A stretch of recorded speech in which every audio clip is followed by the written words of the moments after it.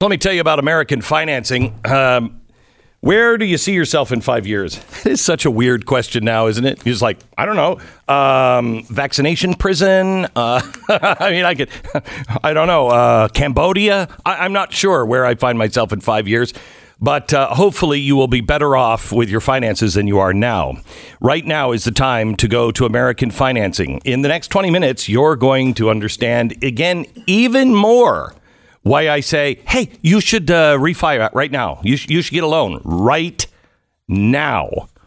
You won't believe what's going on in Washington. I was on the phone with senators last night, and they were like, wait, what? We had some important news to share with you. American financing does not work for the banks. They work for you. Get the lowest rate you can possibly get. Lock it in. Do a refi if you have to.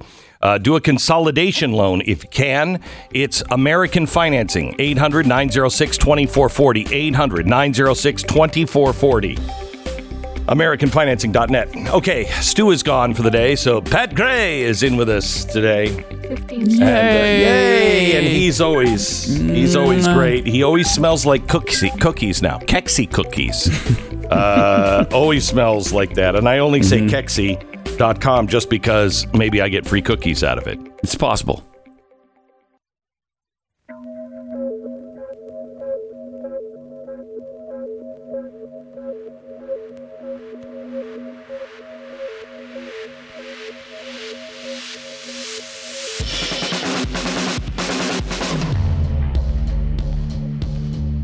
What you are about to hear is the fusion of entertainment and enlightenment. This is the Glenn Beck Program. Hello, America. There is a lot to cover today. The latest from Merrick Garland. That guy should go away. Oh, and I'm going to start with a Washington Post editorial. And if you only read the Washington Post, you might think, oh my gosh, these Republicans are crazy. But good for you, I don't only read the Washington Post. Something was brought to my attention a couple of days ago after the show. I was gone yesterday. It is now broken in the news. I was on the phone last night with senators talking about something that, honestly, they could not believe when they first heard it. And then started doing homework and texted back going, oh my dear, you got to be kidding me. I'm going to share that in 60 seconds. The Glenn Beck Program. So what do the First and Second Amendments, veterans and first responders, and the sanctity of life all have in common? Well, two things. They're all under attack by the left, and they're all things that we hold dear. Oh, and there's a third thing. They're all things that Patriot Mobile helps out every single day by fighting for and donating a portion of your bill when you switch over to their service. It's 2021. Get out of the major mobile companies. If you still are with a major mobile company, why are you doing this? They are with all of the things that are going on. You know these massive corporations are selling you out. This is one of those occasions where you do have a choice, and we all have to stand together. Patriot Mobile is the only conservative Christian mobile carrier in the country. They are on exactly the same cell towers as everybody else, so you get the same great service, and it's half the cost. Most importantly, you are sending a message that I'm not going to pay for your service anymore and have you work against everything that I hold dear. Switch now. Please do it now. There is strength in numbers, and we have to start. Here's a parallel economy. I've been saying for the last few days, we need to start building a parallel economy. That means we have to have some place to go that is still working when they tell us we can't do things anymore. Patriot Mobile is part of that. PatriotMobile.com/Beck. PatriotMobile.com/Beck. Go there now or call 972-PATRIOT. All right, I want to start with the opinion piece from the Washington Post today. All right? Saul Almarova. Do you know who she is? Pat, do you know who she is? She is the nominee to be the head of the Office of the Comptroller of the Currency. And she's essentially a communist. Okay. Do you know why? What do you know about her? She wants the Fed. She wants banking to be completely different. She wants deposits to be with the Fed, I believe, and she wants virtually everything to come from the Fed. Okay, so you are well informed on this, much more so than most people. Most people will say, she wrote a paper about Karl Marx in school because she was educated in the Soviet Union, and she won't turn it over in Republicans. That's what most people know about her. Yeah. She is now. This is from the Washington Post. I'm not going to read the whole thing, but I'm going to read highlights. The Cornell University law professor is a well-respected scholar in the financial system with both government and private sector experience, including a stint in the Treasury Department during the George Bush administration. What a surprise! She is, moreover, a woman of color and an immigrant, born in what was then the Soviet Union and is now Kazakhstan. Boy, you remember when the press and the Washington Post said that about Melania Trump? And they were like, hey, let's not be mean to her. She's an immigrant. No. But instead of attracting bipartisan support to oversee regulation of the nation's largest banks, Omarova is mired in nasty controversies over her education in the Soviet Union and her most innovative ideas on how to reform banking.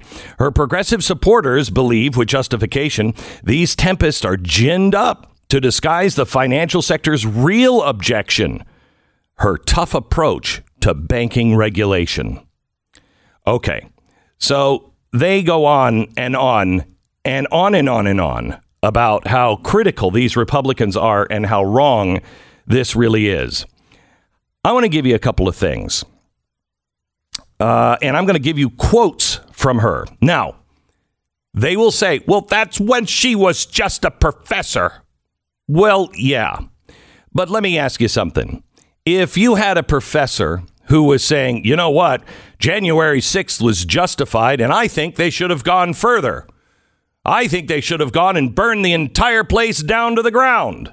Now, this is just an educational exercise. Do you think anyone would seriously believe that? I wouldn't even believe that the professor was saying that that was just an exercise. These guys are not engaged in critical thinking, all right? Critical thinking, if critical thinking was alive and you were in an economics class, I could understand if somebody says, what about abolishing the Fed? What about abolishing all of the banks? And it was critical thinking where you would have to argue for and against. That's not what's happening here. These people shut everyone down who is against them. They are teaching what they actually believe. And this is what she actually believes. The Federal Reserve should be the monopoly provider of retail and commercial deposits. The Fed should perform national credit allocation. The Federal Reserve Bank of New York should intervene in investment markets whenever it thinks prices are too high or too low, shorting or buying a wide range of investments accordingly. So the Federal Reserve, a shadow bank, we know who they are because there's only like 5 banks left, and we know that there are 5 banks in the Fed that make up the Federal Treasury or the Federal Reserve. So we can guess who they are. She's now saying that we should just drop the front and those banks just become one big bank. Okay, too big to fail. One big bank, and it's under the Federal Reserve. However, this would be able to perform credit allocation. So it would be able, when it sees the stock market going up, they can short certain stocks to make the stock market go down. They can buy certain stocks to make it go up. So the free market is completely dead. If they started to see that solar panel companies were going down in stock prices, they would, of course, rush in to fix that because they believe that solar panels need to be done. So the free market is dead. However, she also says the government should sit on boards of directors of private banks with special powers and disproportionate voting power. The new federal bureaucrats should be set up to regulate financial regulators and carry out national investment policy, and in general, watch over the banks. On the liability side of the banking system, quote, I envision the ultimate end state where the central bank accounts fully replace rather than compete with private bank accounts. In her paper, The People's Ledger, How to Democratize Money and Finance on the Economy. On the asset side, quote, she lays out a proposal for restructuring the Fed's investment portfolio and redirecting its credit allocation power, leaving the asset side free to serve as a tool of the economy. The key is, she writes, eliminating private bank depositing, taking function and giving the Fed new asset side tools of shaping the economy. In her paper, Too Big to Fail, she says an expansion of the Federal Reserve's so-called open market operations to encompass trading in a wide range of financial assets. If, for example, a particular asset class, such as mortgage-backed securities or technology stocks, rises in market value at rates suggestive of a bubble trend, then the Fed's trading desk would start shorting these securities. Also, a, quote, national investment authority would be charged with development and implementing a comprehensive strategy of national economic development, end quote. In the climate crisis, she says the NIA, quoting, will act directly within markets as a lender, guarantor, market maker, venture capital investor, and asset manager. It will use these modalities of finance in a far more assertive and creative manner, end quote. She also says that there needs to be, quote, a public interest council, which would have special status outside the legislative and executive branches.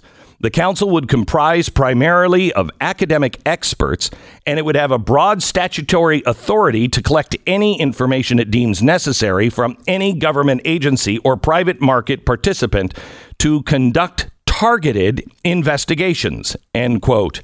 And then she says, we need a new golden share mechanism, and the government would hold the golden share. The government, special, exclusive, and non-transferable corporate government rights in privately owned enterprises. And as a holder of the golden share, the government could have disproportionate voting power with respect to the election of the company's directors and various strategic decisions. This ability to affect directly a private firm's substantive business decisions without holding a controlling economic equity stake. It's particularly promising feature of the golden share. Now, that doesn't seem like something that people should panic about. That doesn't seem too far off the beaten path, does it? Back to the Washington Post. Are we really supposed to believe that the Trump appointee at the Fed is running a long con to bring down the nation's banking system? Here's a better explanation. Major financial interest and their Republican allies want no part of her because she is a secret communist. Not because of that, but because she is an informed critic of the current financial system. I don't know anyone who is more knowledgeable about banking law, says a professor at the University of California. I imagine some people aren't going to like it. Now, the story here on the other side from the Washington Post is that Donald Trump, he put somebody in there who was, quote, a gold bug. And this is not fair play. You put a gold bug in, you put somebody who's not a gold bug. No, a gold bug means you want to return to the gold standard. Now, that has serious ramifications, but at least keeps things stable. And it's part of the system that has been around since the beginning of time with the Bible. That's different Somebody saying, you know what, we should be more conservative with our money. We should maybe consider going back to the gold standard. That's different than somebody coming in and going, you know what, we should scrap all of this and try what they did in the Soviet Union. That's not comparable. We are sitting at the tipping point. There are three things that are right now being voted on. And if they go through, I don't believe there's a way back to the America that we know. And they're all going to happen, I think, before Christmas or not happen. And every single Republican, every single one of them should walk out if any of these things look like they're passing. They should walk out. They need to let America know where we are. And where we are is trouble because of these three things. And I'll tell you what they are in 60 seconds.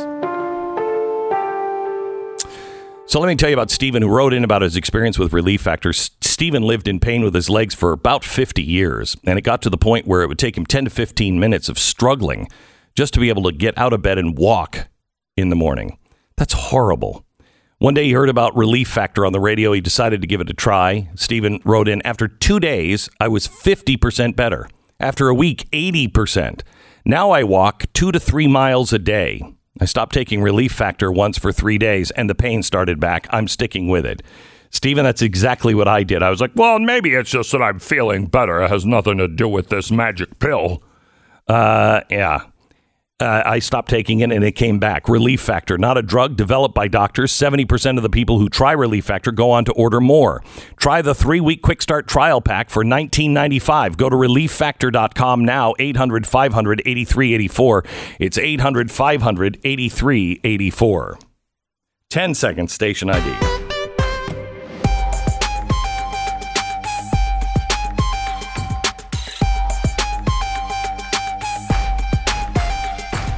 Okay, there are three things that you need to know. First, this Treasury nominee, the comptroller of the currency, must not be installed. She must not go through the Senate with their approval. She must not get into that position. Make that very clear to your senators. 2, the reconciliation bill. Well, we got it down to $1.9 trillion. Oh, okay, good. This isn't about money. It's not about money. It's about control. Everything in it that is not talked about is a piece of a machine that will make this financial nightmare possible of total control. This is just the second half of the modern monetary theory. The first half is you can print as much as you want without ramification. Well, what about inflation? See Modern Monetary Theory, Part 2. If you control all of the spending from individuals and you can control the markets and how much each company produces, you can control inflation. Well, that's central planned government in control of everything. That is not America or anything close to it. All of those pieces, the critical ones, are in that infrastructure bill. That bill must not pass. The third thing is this lie about climate posing an emerging threat to the financial system. It is not. This is yet another red herring. All of these things are now red herrings.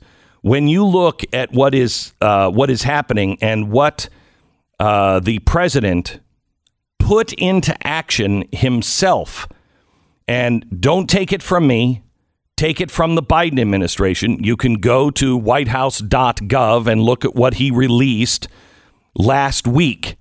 Last week on a Friday. You should start watching what's happening on Fridays because they're dumping everything out. He put into a system of the Great Reset. It is a 4-step process for ESGs. They are now, companies, banks have already started ranking companies for ESGs. What is your environmental score? What is your social justice score? What is your governance score?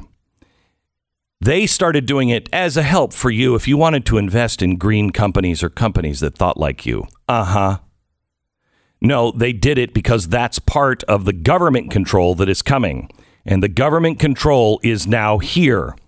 It's a finance initiative that was put through the president's office, and it will, let me see if I can say here, it will help ESG issues that will factor into your scoring. Everything from, does the company just pay minimum wage, or do they have a strong workforce culture, or how are they on gender diversity? But that's also has to do with these mandates.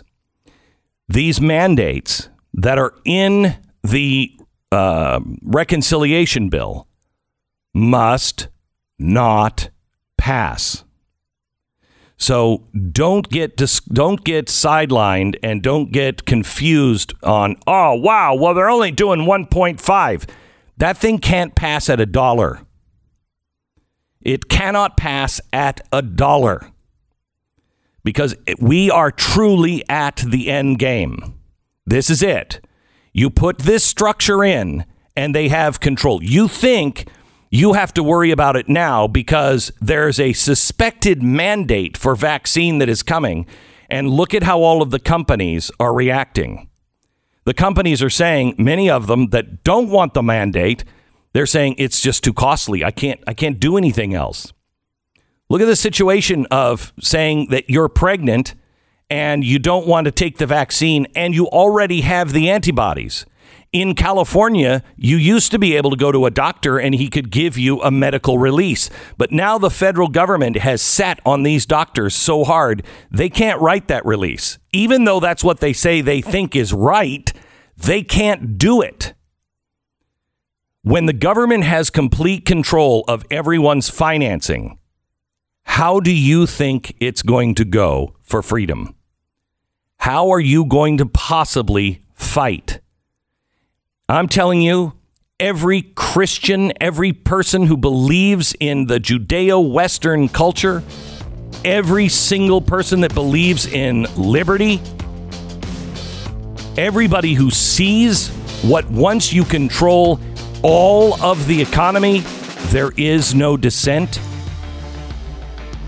You better stand out now. Now. Call your senator. Make sure the office of the comptroller nominee is not passed. And no reconciliation even at $1. Stand up. This is the Glenn Beck Program. It can happen while you're sitting at your kid's soccer game. While you're there, or in the shower, or sitting at meeting at work, could be stuck in traffic, completely minding your own business. It can happen without you even knowing it. Cyber criminals could be stealing your identity and your money at any given moment, whether you're paying attention or not. That means it's time to get LifeLock. Important to understand how cybercrime and identity theft are affecting our lives. Every day we put our information out at risk on the internet. LifeLock helps detect a wide range of identity threats, and they will send you an alert. Plus, you have access to a dedicated restoration specialist if you become a victim. That's way better than in the old days where you were pretty much on your own. LifeLock does this. Now, nobody can prevent all identity theft or monitor all transactions, but they're the best in the business. LifeLock by Norton. Join now and save up to 25% off your first year when you use the promo code BECK. It's 1-800-LifeLock. Call them now, 1-800-LifeLock or lifelock.com. Use the promo code BECK for 25% off. 1-800-LifeLock or lifelock.com, promo code BECK. Don't forget to use the promo code Glenn to get $10 off your subscription at blazetv.com.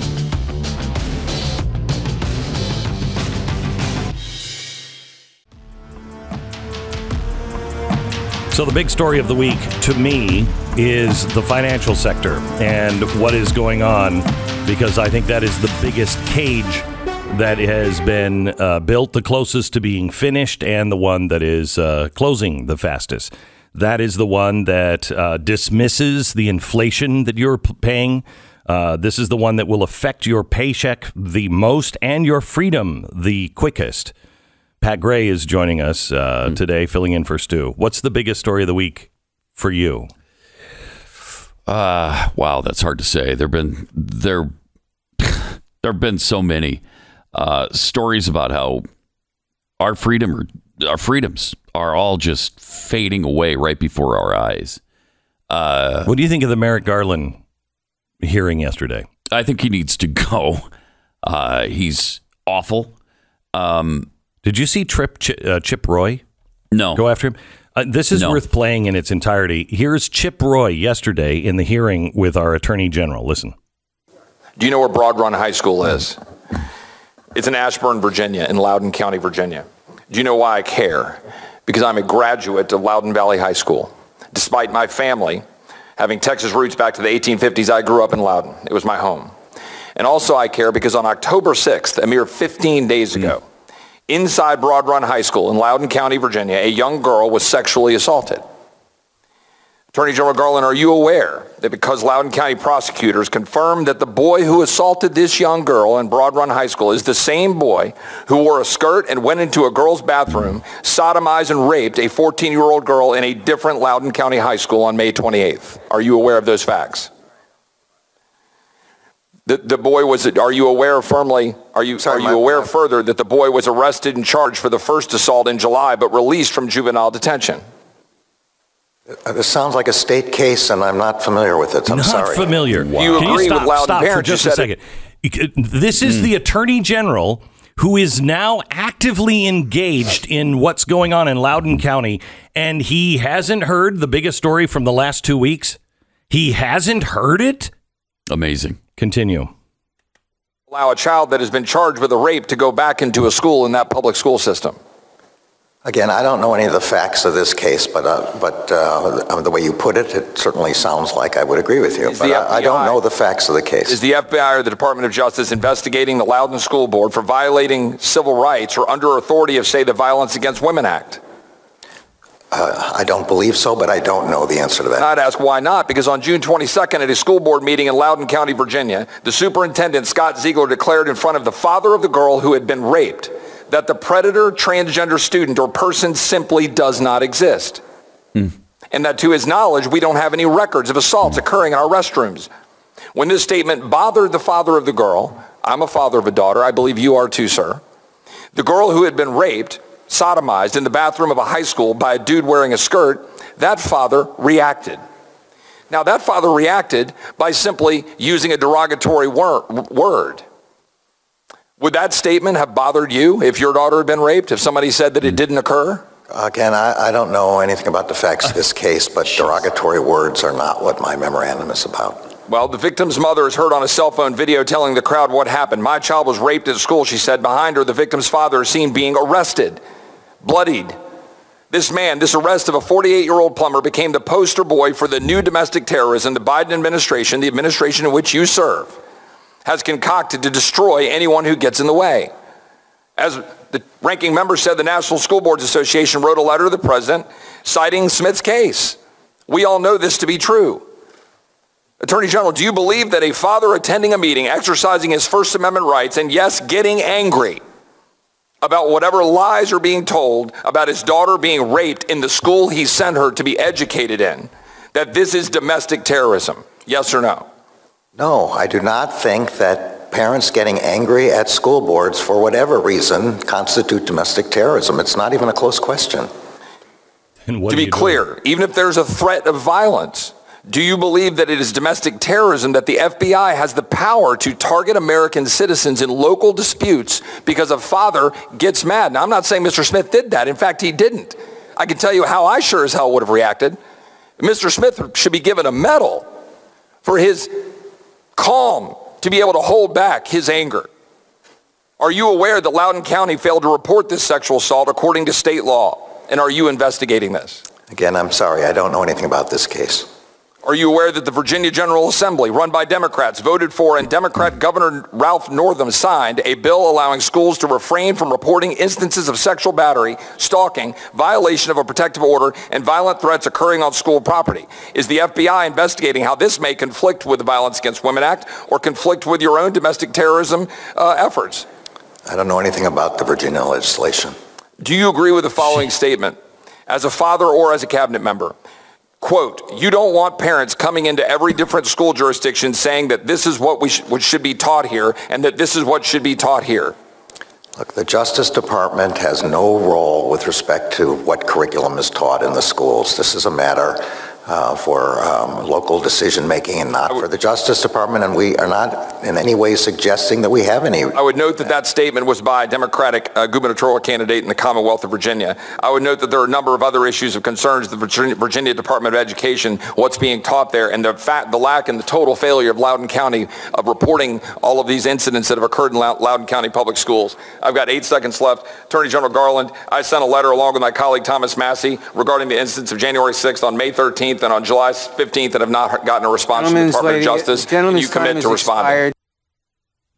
Isn't that amazing? Yeah. I mean, where is that in mainstream media? Where is the mainstream media on all of this? He didn't know about the rape? So wait a minute. You said 2 weeks ago you were going to investigate the parents.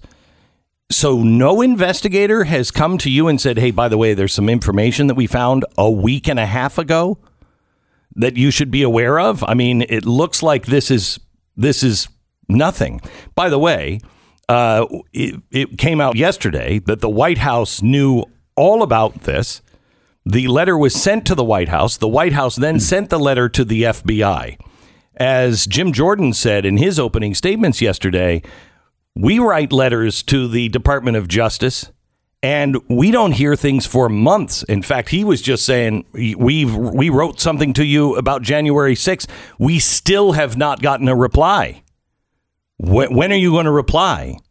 And yet, without knowing the facts from a political organization, he sends in the FBI for something that should be a local issue. Where are the Democrats that are normal?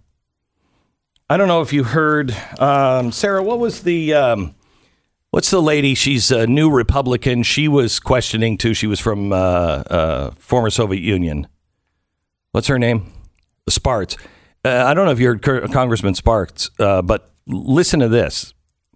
As someone who was born in the Soviet Union, I am disturbed, very disturbed, by the use of the Department of Justice as a political tool and its power as a police state to suppress lawful public discourse. The FBI is starting to resemble old KGB with secret warrantless surveillance, wiretapping, and intimidation of citizens. School board letter is the latest example.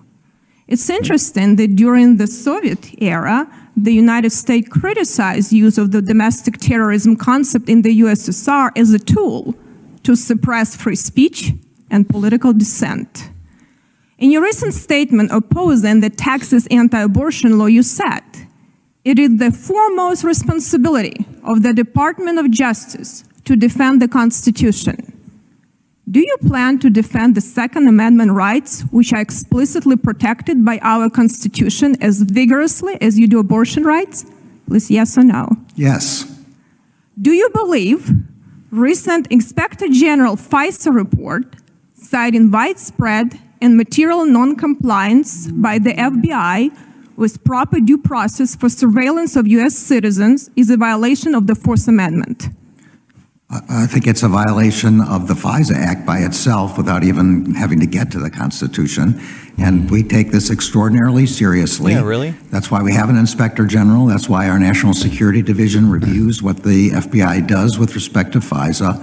And I know that the FBI director takes this very seriously as well. And they have made major fixes to their practices, so this won't occur again. Really? And this is constantly being audited and reviewed by our National Security Division. I take this very seriously, and I agree we have to be extremely careful about surveillance of American citizens, only as appropriate under the statute. Potential Fourth and Fifth Amendment could be violated if you have material and widespread, as the report says. In your June 15 remarks on domestic terrorism, you said that nearly every day you get a briefing from the FBI director and his team. How often do you discuss FISA violations in your briefings? Sorry, I didn't hear the... How often do you discuss these FISA violations when you get your nearly daily briefings with the FBI? So there's a quarterly review by that the intelligence community and the National Security Division submits to the intelligence committees with respect to FISA reviews. And I always review those. I meet with the National Security Division relatively routinely to discuss how that's going.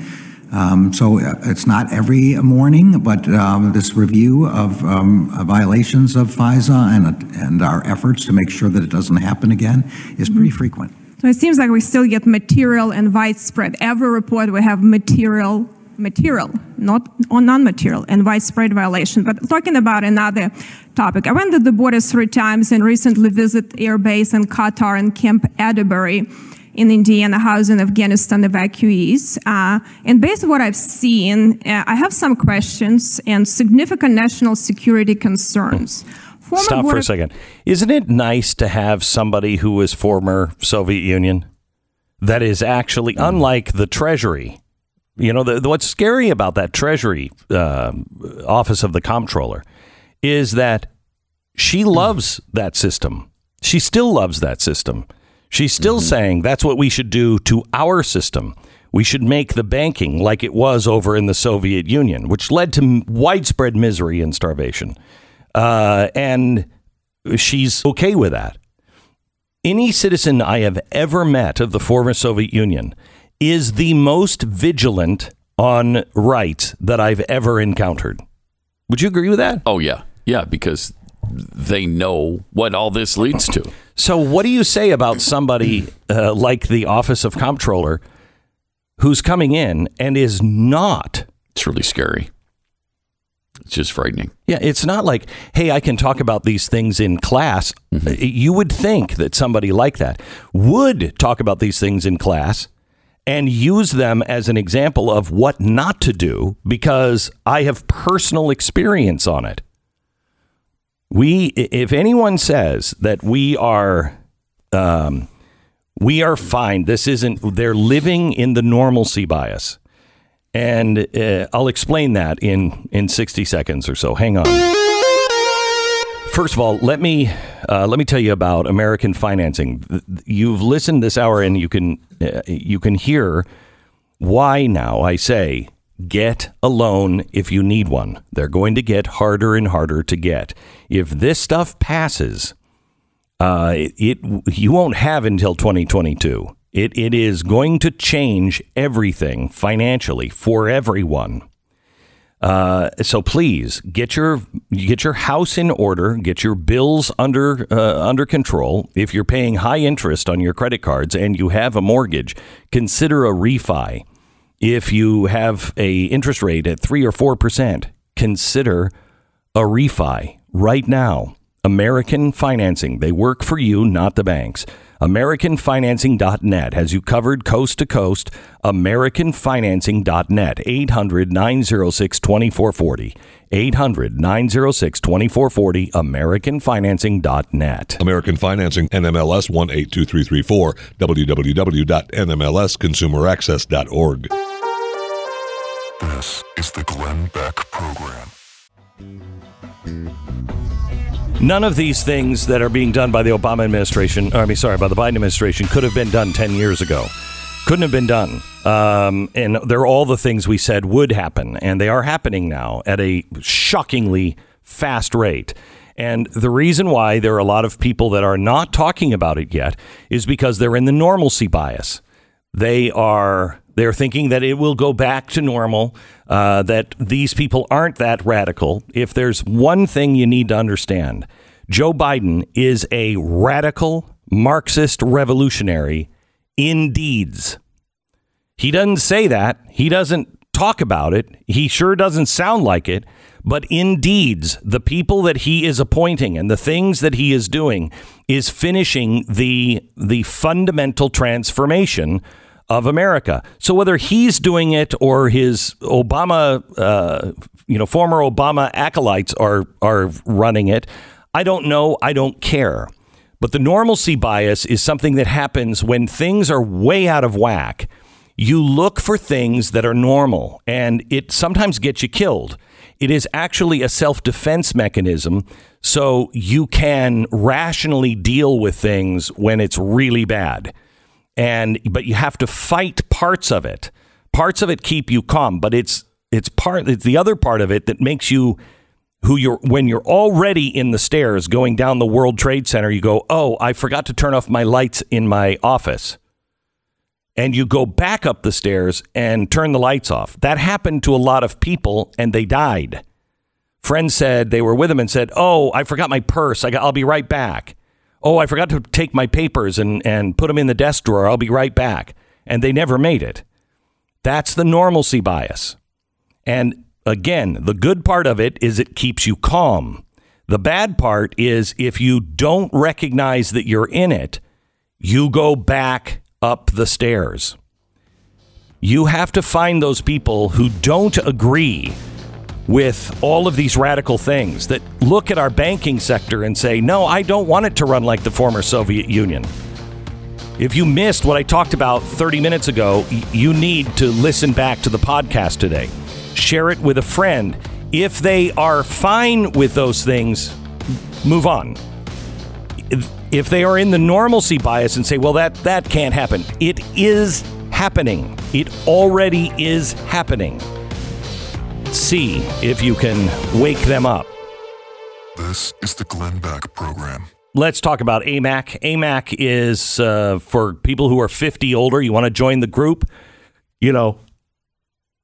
You get the usual benefits. You get the insurance discounts, the travel benefits, all of that stuff. But here's what really is important to me is they let your voice be heard in Washington, D.C. They are an advocate for the causes you believe in. Their members help pass a bill that was signed into law preventing the funding of critical race theory being mandatory for public employees, including state-run universities in Arizona. They've developed a resource guide to help you learn more about CRT, how damaging it is, how you can get involved to stop it from spreading in your community. These people provide a lot of resources that are important to you, and there is strength in numbers. Join the 2+ million members now at amac.us/Beck. That's amac.us/Beck. Do it now.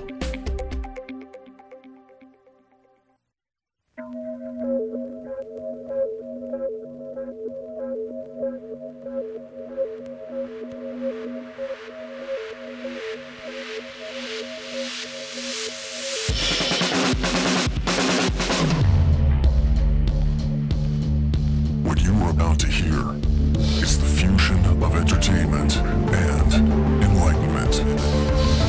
This is the Glenn Beck Program.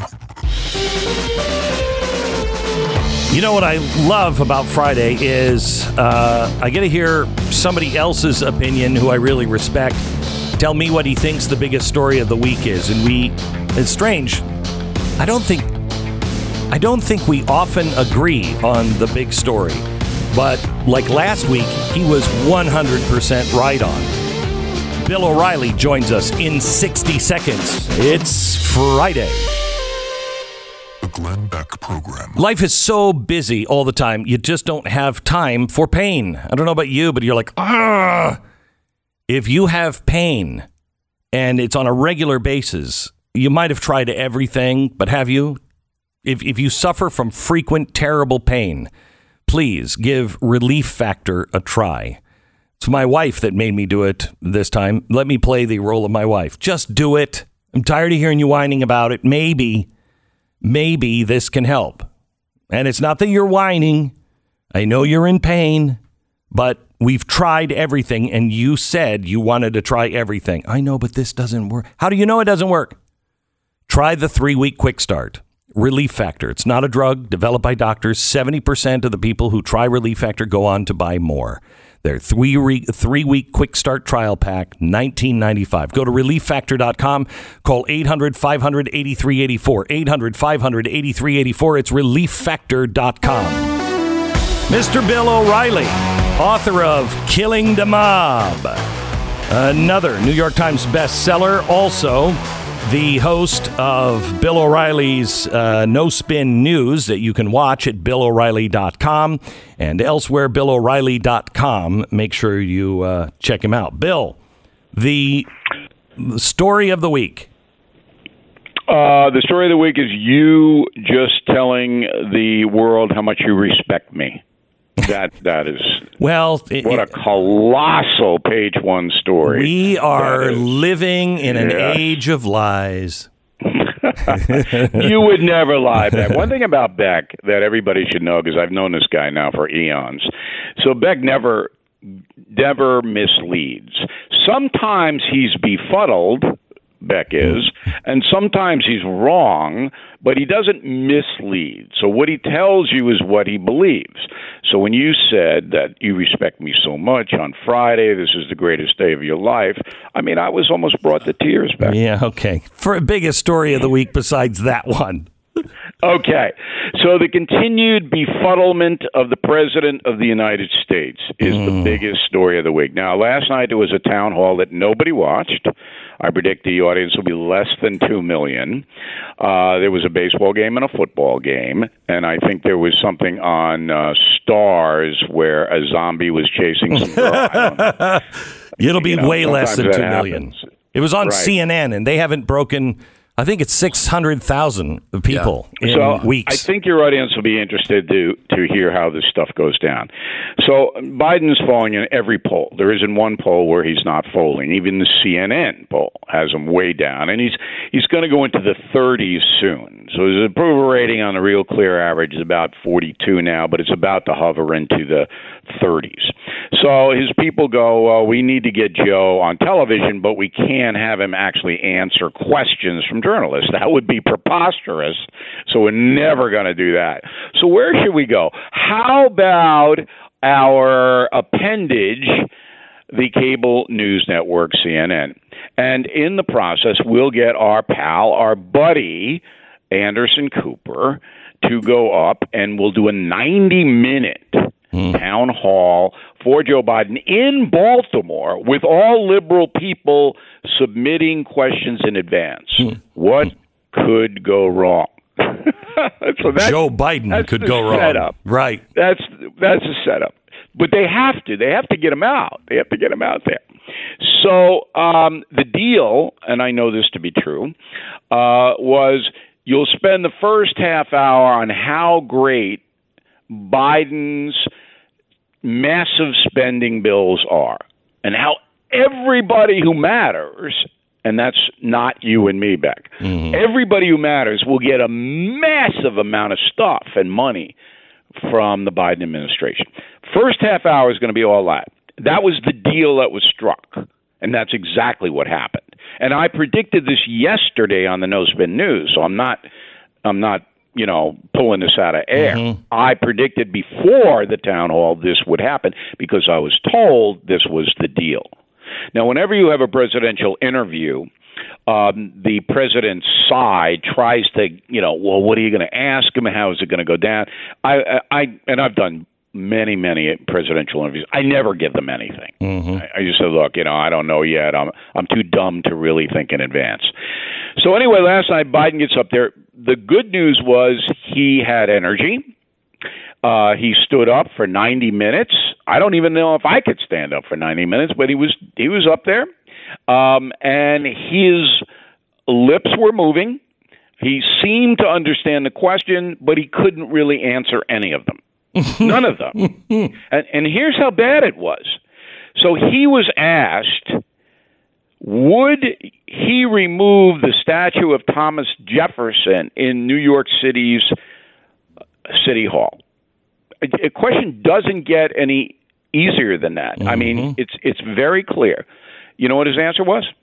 It depends.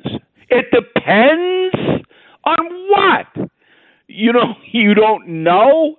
And then the other question is, how come you haven't visited the southern border? Hang on. Here's his answer on that. 3, please. Do you have plans to visit the southern border?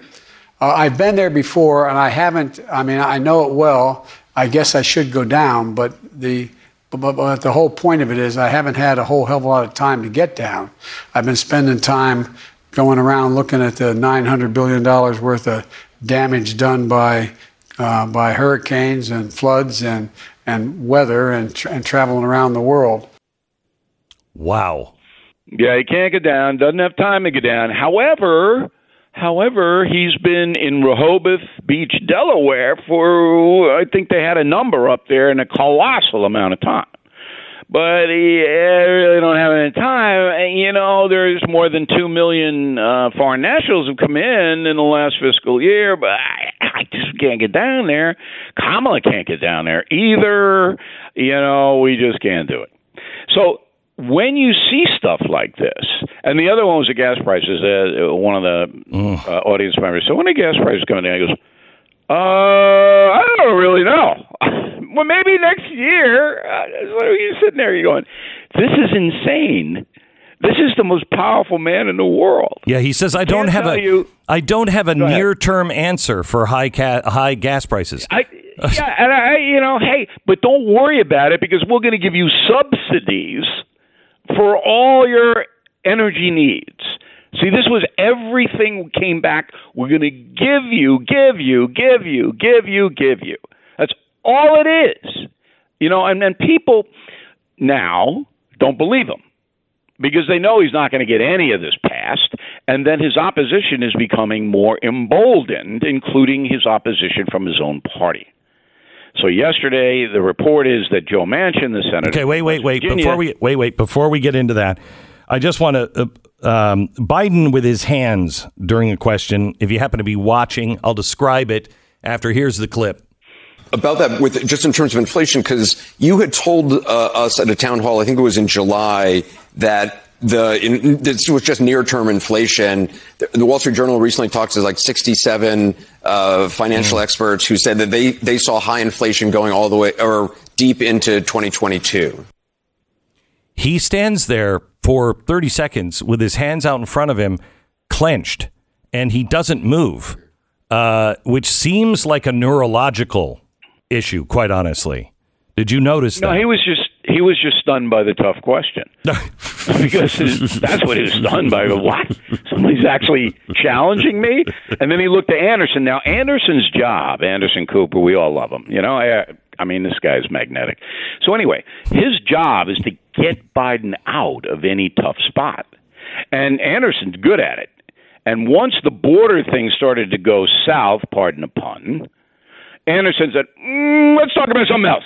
And it was, for me, and I'm sure you, as veterans of the journalistic game and knowing what you do is try to get as much information as possible out of the President of the United States. That's the goal of any town hall or any interview. Cooper, that's not Cooper's mandate. Cooper's mandate is to save him. And it was so obvious. And AT&T owns CNN. And I don't understand. A corporation, they've got to see what's happening over there. That it's a ratings disaster. They all are. All three of them are getting pounded in the numbers. They're losing just hundreds of thousands of viewers. But they have to see that this is embarrassing now. This is way past the point of bias or partisanship. It's now into the realm of embarrassing. And so this is the most important story of the week for Americans because you see a befuddled president being propped up by a corrupt news network. And that is disturbing. Okay, back in just a second with more from Bill O'Reilly. The other day on the program, I spoke to a woman who literally escaped Maoist China 30 years ago, and she came here to America. She said, I came here because I wanted to be free, and America is a beacon to the rest of the world. Yeah, well, she lives in Loudoun County, Virginia now, and she was talking about how this is over. This is over here. She said this is exactly what happened with Mao in the 1960s. And she said, I lived through it. And America, you better wake up. Well, you're not going to get your kids to wake up in school. They will be woke, but not awake. And that's why it is imperative for you to be able to teach them the things that actually matter. And most of us are not teachers. I don't know how to teach my kids about, free economics and, the free market system and why our republic is better in ways that will stick with them. I mean, little kids especially. If your kids are 8 years old or older, you're going to like the Tuttle Twins. And honestly, I would get these for yourself. If you're the average American, you're going to learn so much from these yourself. I mean, did you read The Road to Serfdom? I was 30 by the time I read The Road to Serfdom. Oh, my gosh, it took me so long just because it looks so boring. It's really not, but it looks it. No pictures or even a graph anywhere. Well, this is a way to learn something like The Road to Serfdom. They have taken all of the works of the real principles that are the foundation of freedom. And I'm telling you, if you use these, it will plant these ideas deep into them. Our kids need to know these things. Please, if you want to make a difference, your children or your grandchildren are the key. Plant these ideas deep in them with the Tuttle Twins book, TuttleTwinsBeck.com. It's a series of books. They are fantastic. It's TuttleTwinsBeck.com. Go there now. You're going to get a big discount, 35% off the normal price. Plus, you get activity workbook books and everything else. TuttleTwinsBeck.com. It's a way to stay sane in a socialist world and make sure your children know the truth. TuttleTwinsBeck.com. 10-second station ID.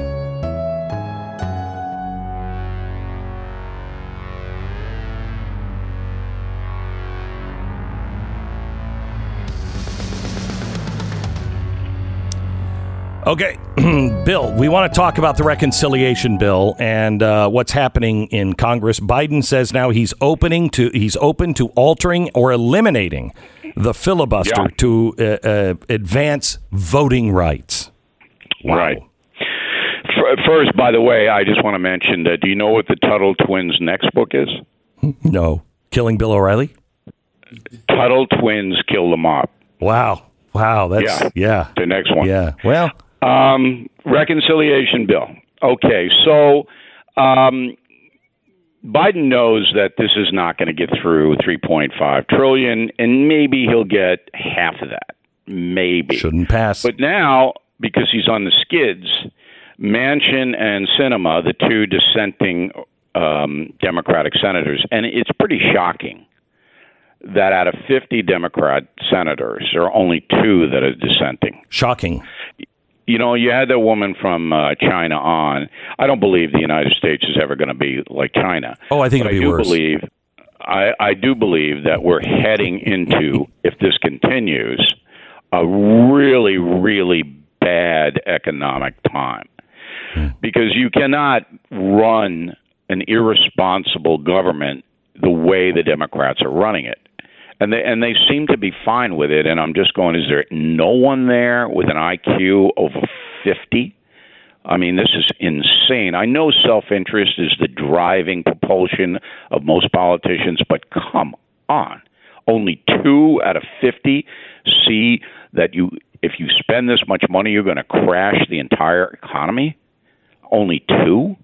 Anyway, so Sinema basically is saying, look, I don't want to wreck the economy by raising taxes to an onerous level that send corporations overseas, that stop hiring, that stop research and development, and that drive affluent Americans to states like Florida and Texas. Okay, I don't want that. So I'm not going to vote for it. Now, that's it, because not one Republican will vote for this. No one will. So it's over. And then Manchin, he plays a game, and it is a game, basically saying, look, I'm putting West Virginia first, and if we have to pollute the world like coal, that's what we're going to do. I mean, that's Manchin.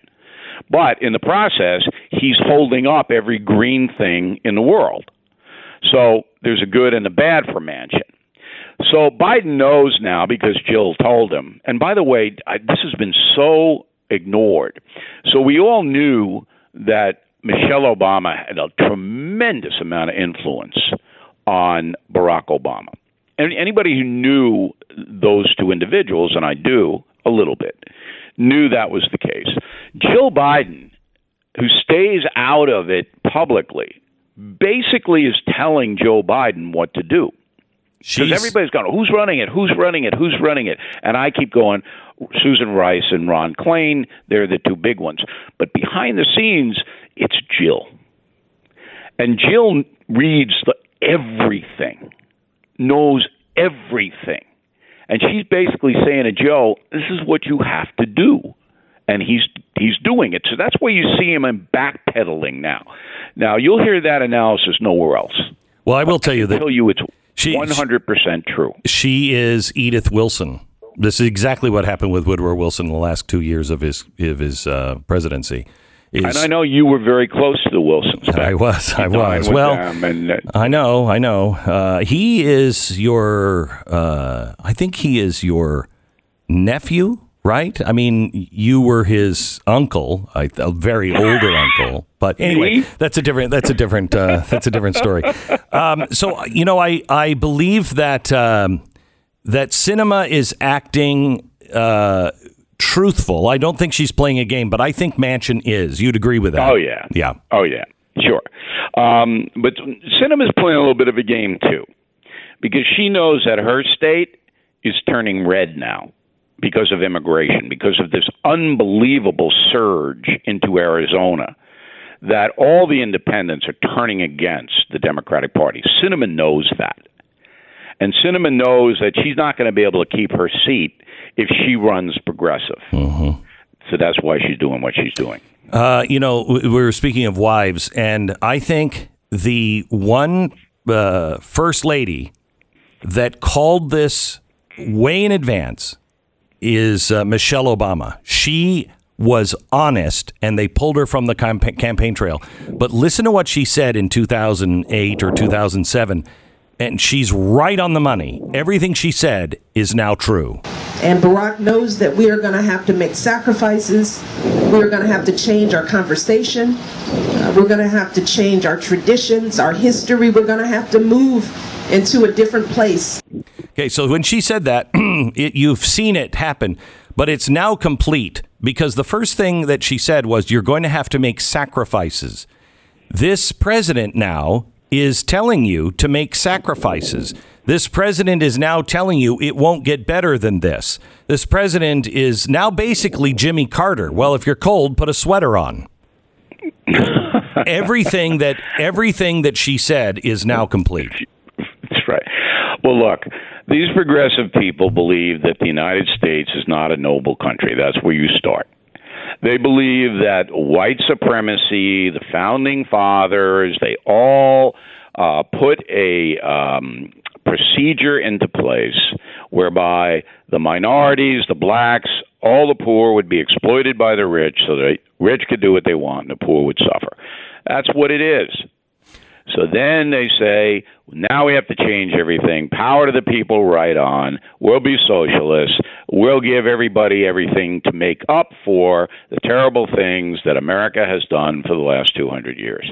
That's what it is. And so if you buy that insane outlook, what you're buying into is we're going to destroy the whole country, because this system cannot run on socialism. It cannot do it.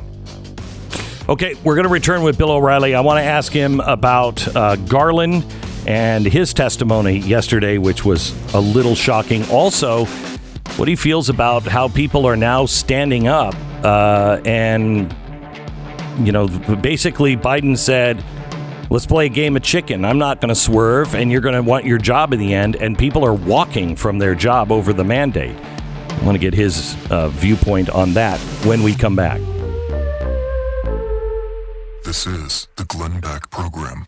Okay, let's play a little game of hypothetical situation.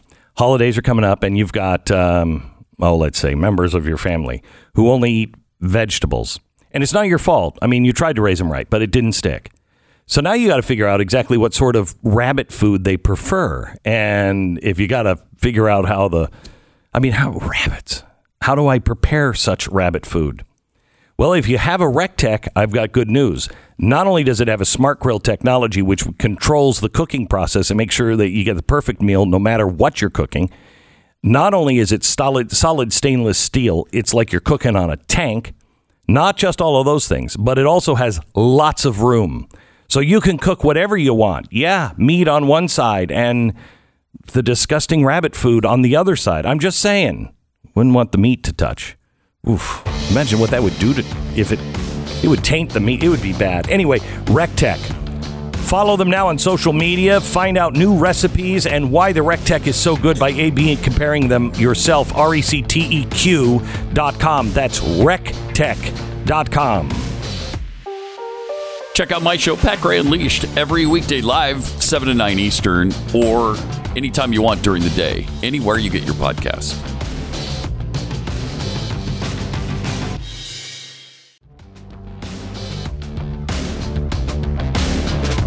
This is the Glenn Beck program. It's Friday, which means we have Bill O'Reilly.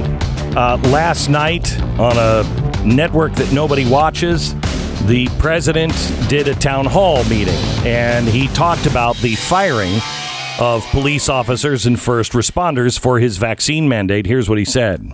This is a busman's holiday for you guys, having to come and hear me. But thank you. Mr. President, let me ask you a follow about that. As many as 1 in 3 emergency responders in some cities like Chicago, Los Angeles, right here in Baltimore, are refusing to comply with city vaccine mandates. I'm wondering where you stand on that. Should police officers, emergency responders, be mandated to get vaccines? And if not, should they be stay at home or let go? Yes and yes. By the way, our bravest and our brightest. By the way, I waited until July to talk about mandating because I tried everything else possible. The mandates are working. No, they're not. All the stuff about people leaving and people getting it, you have everyone from United Airlines to Spirit, all these airlines. We're not going to get all 96, 97% of the people have gotten the vaccine. All the talk about all these folks who are going to leave the military if they're mandated. Not true. You got about a 90-some% vaccination rate. I mean, so the idea is that, look, the two things that concern me, one are those who just try to make this a political issue. Freedom. I have the freedom to kill you with my COVID. No, I mean, come on. Freedom.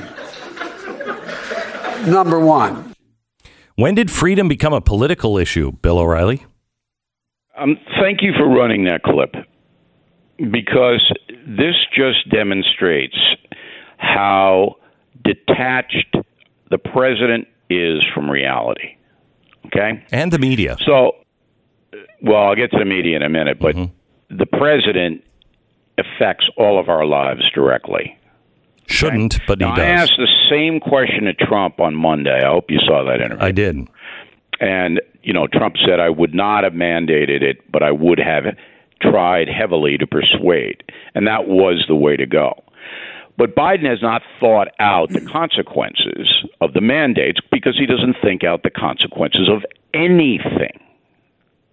And the consequences are that you're going to have a total breakdown of law enforcement in certain areas of the country, including Chicago, where thousands of African Americans are being shot every year. I think he does understand that. I don't. I do. I don't have. He does not have the capacity to evaluate unintended consequences. You're being kind.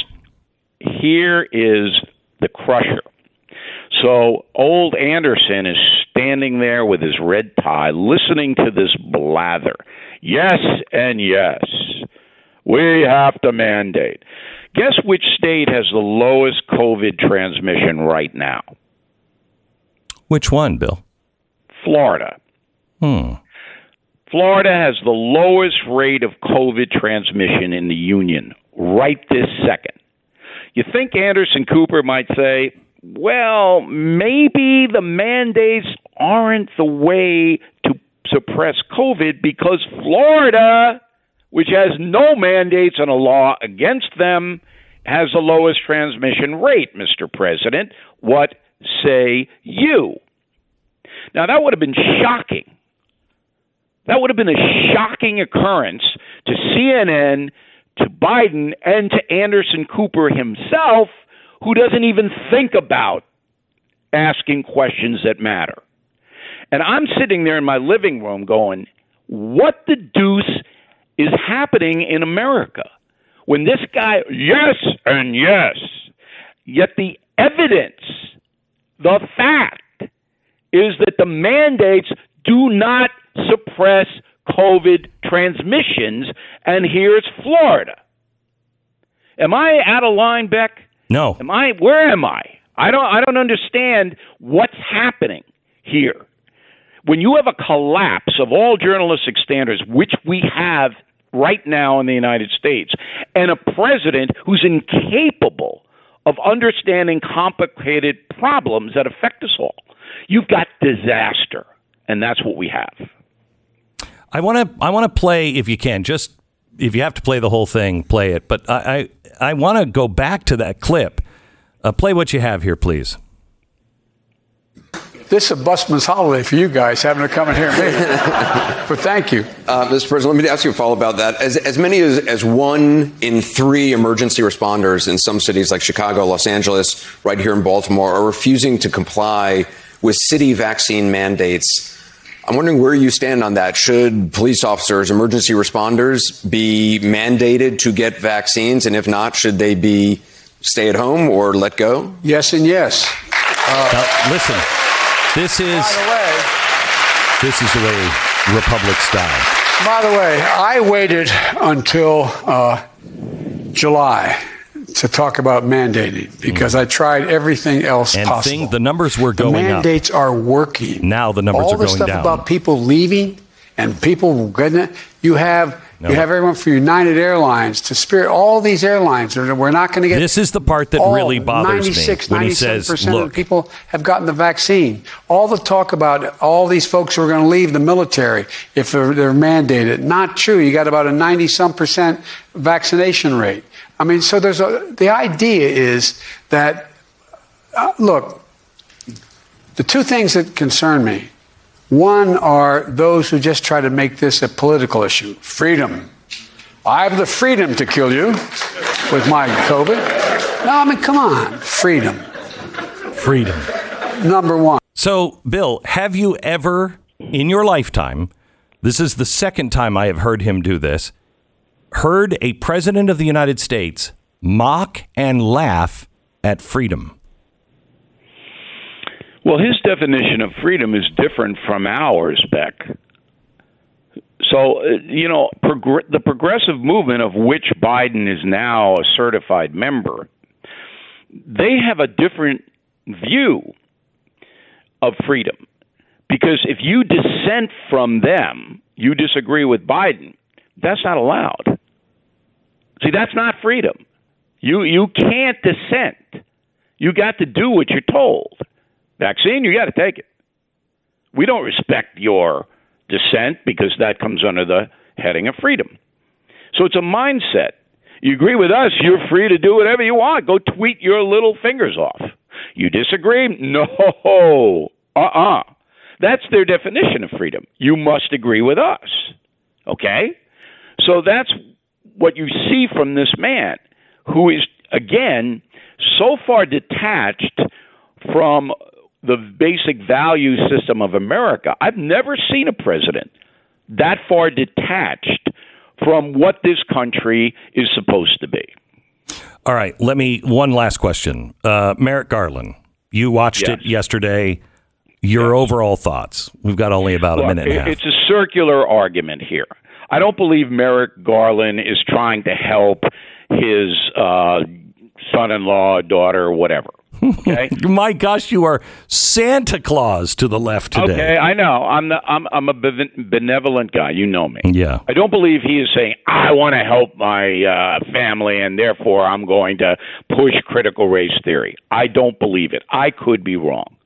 What happened in this case, the White House called Garland, and Garland is a puppet, and said, you have to divert attention away from critical race theory and parents by accusing the parents of being subversive. And let's get that memo out today. And Biden said, Jawohl, and did it. It wasn't about enriching his family, in my humble opinion. What should happen to him with his testimony yesterday? He said that it was all based on a letter, and a letter that we now know came from the White House, the National School Board Association. Bogus. Right. Nothing's going to happen, but I'll tell you the unintended consequences of Garland's critical race theory and this whole parent thing is that McAuliffe's going to lose in Virginia in 10 days. From your mouth to God's ear. I predicted it months ago, and you know how astute I am back. And that's why everybody should go to BillO'Reilly.com this weekend to see what we have. Look at the Trump interview. Go to our store. You got supply chain. We don't have any supply chain problems back. We have everything you could possibly want. You are a master at that segue and transition.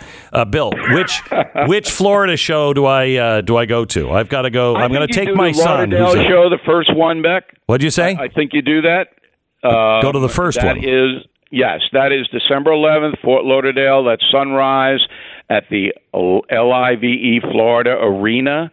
It's going to be a insane thing with all these people coming in, and you will hear probably the best interview with Donald Trump in the history of Donald Trump. And December 11th, and then if you can't make Lauderdale, we'll be in Orlando December 12th. I know you're not allowed to go to the Texas shows because your wife is taking you somewhere. That's the next weekend, after in Houston, Toyota Center, Dallas, American Airlines Center. These are huge shows, and these are going to be so important, and they make the greatest Christmas gifts of all time. And maybe the only Christmas gift available. Yes, it might be.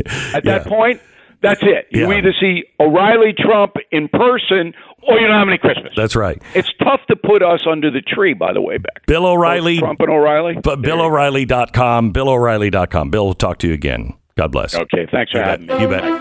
Rough Greens. Rita in Florida writes in about her dog's experience with Rough Greens. She says, my dog, Timmy's liquid heart medicine is added to his prescription dog food. Oh, my gosh. Poor Timmy. So it's critical that he eats, but he lost interest in the food. Really? Really? Prescription food and eye medicine sprinkled on top? That sounds delicious. Our vet suggested another prescription to stimulate his appetite. I decided to try Rough Greens before introducing another drug, and I'm really happy that I did. With Rough Greens stirred into his food, Timmy loves it. Not only interested in eating again, but he also wanted to go for a walk, play with his toys, chase squirrels again. Thank you, Rough Greens. Rough Greens will make a difference in your dog. At least it has in mine, and obviously in Timmy's life with Rita in Florida. So try it for your dog. You can get a free bag. All you pay for is shipping. Just to try it, make sure your dog will eat it, and then order the full bag and try it for a couple of months. I'm telling you, you will see a difference in your dog. I have seen massive difference in Uno.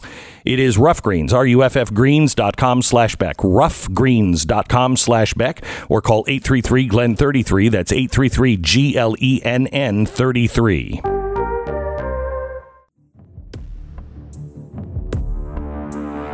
This is the Glenn Beck program. So this is the last chance, and I mean this sincerely. If you take anything from this show today, take this.